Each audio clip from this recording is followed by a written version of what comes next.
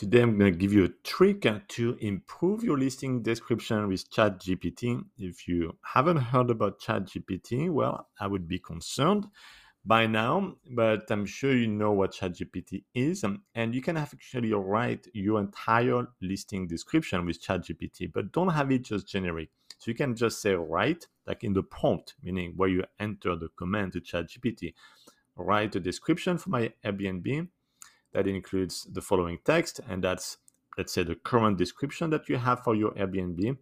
But also, you can add to ChatGPT, literally talk to ChatGPT by text as if it's a friend, and pick 4 or 5 of raving fans that you had, like people who stayed in your property. If it's a brand new property, take like reviews from another similar Airbnb in the same area and ask ChatGPT to incorporate these reviews into your description.